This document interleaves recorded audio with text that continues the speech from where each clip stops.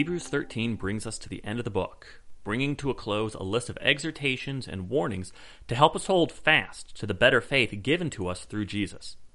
In chapter 11, we had this long list of the faithful who endured all sorts of mistreatment, keeping their eyes on the end prize. And that's not something that happens by accident. It takes daily discipline and encouragement to keep up our grip strength. And Hebrews 12 ended with the imperative to offer God acceptable worship with reverence and awe, for our God is consuming fire. Hebrews 13 is an example of what that daily worship of God looks like that will help us hold on to the end. The first 6 verses are all about loving one another. It is to always be one of our defining characteristics. Jesus tells us in John 13, 34 through 35, that people are going to recognize us as his disciples through the love that we show. If we don't love one another, then we're offering up false worship and weakening our grip on the faith. One of the greatest but too often neglected blessings we have is each other. It's not good for man to be alone, and so God has given us a community of the faithful so that we can help each other out. For Hebrews, that means showing hospitality. Hebrews 10:34, we see that some of the people that this letter is addressed to had their property seized. So hospitality was crucial in loving one another. But even if homes aren't being snatched away, we need to make a regular practice of being in one another's homes. Relationships are formed by time, proximity, and shared experiences. So bring people into your home. The reference to entertaining angels is a reference to Abraham, who hosted God and the 2 angels in Genesis 18, and then were hosted by Lot in Genesis 19. And the example of Lot hosting the angels while in Sodom and Gomorrah, I think, is especially relevant. Because by hosting others, Lot was able to save his own life and escaped destruction with his family. How many disasters could we escape if we had closer friends in the faith?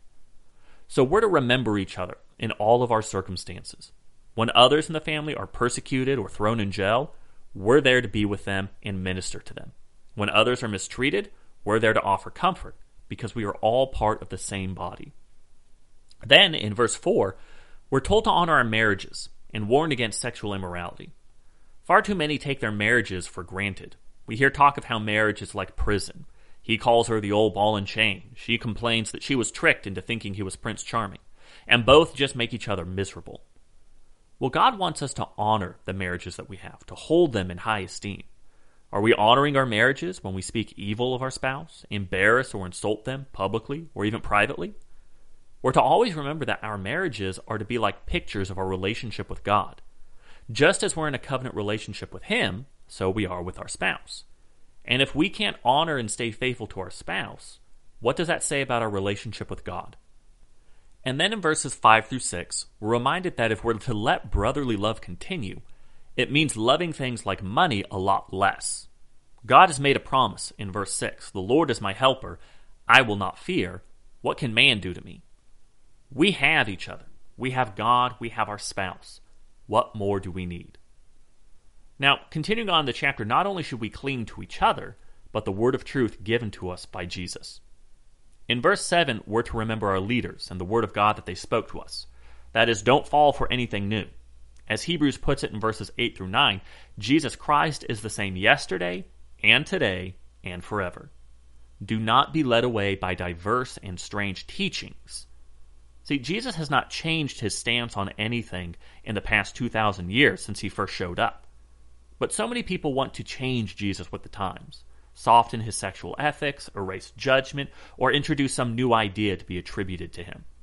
Compromising our faith is letting go of the true gospel that Jesus has given us. We're told to hold on tight to his message, not to any other.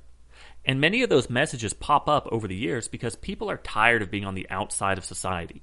They hate the shame or the persecution, and so soften the message and make it more palatable. But we're to remember the shame of Jesus as our sacrifice. This is what verses 10 through 14 are talking about. Under the law of Moses, the sin offering was made at the tabernacle, but the body of the sacrifice was taken outside the camp. Hebrews uses this as an analogy for us, that Jesus suffered outside the gate in shame, and that we're told to leave the world behind and go out to him. Because in verse 14, for here we have no lasting city, but we seek the city that is to come. To get a better grip on our faith, we need to let go of the worldly things that weigh us down. So don't let go. Keep doing good. Keep listening to the truth. Pray for others and trust in God to equip you to meet the challenges ahead.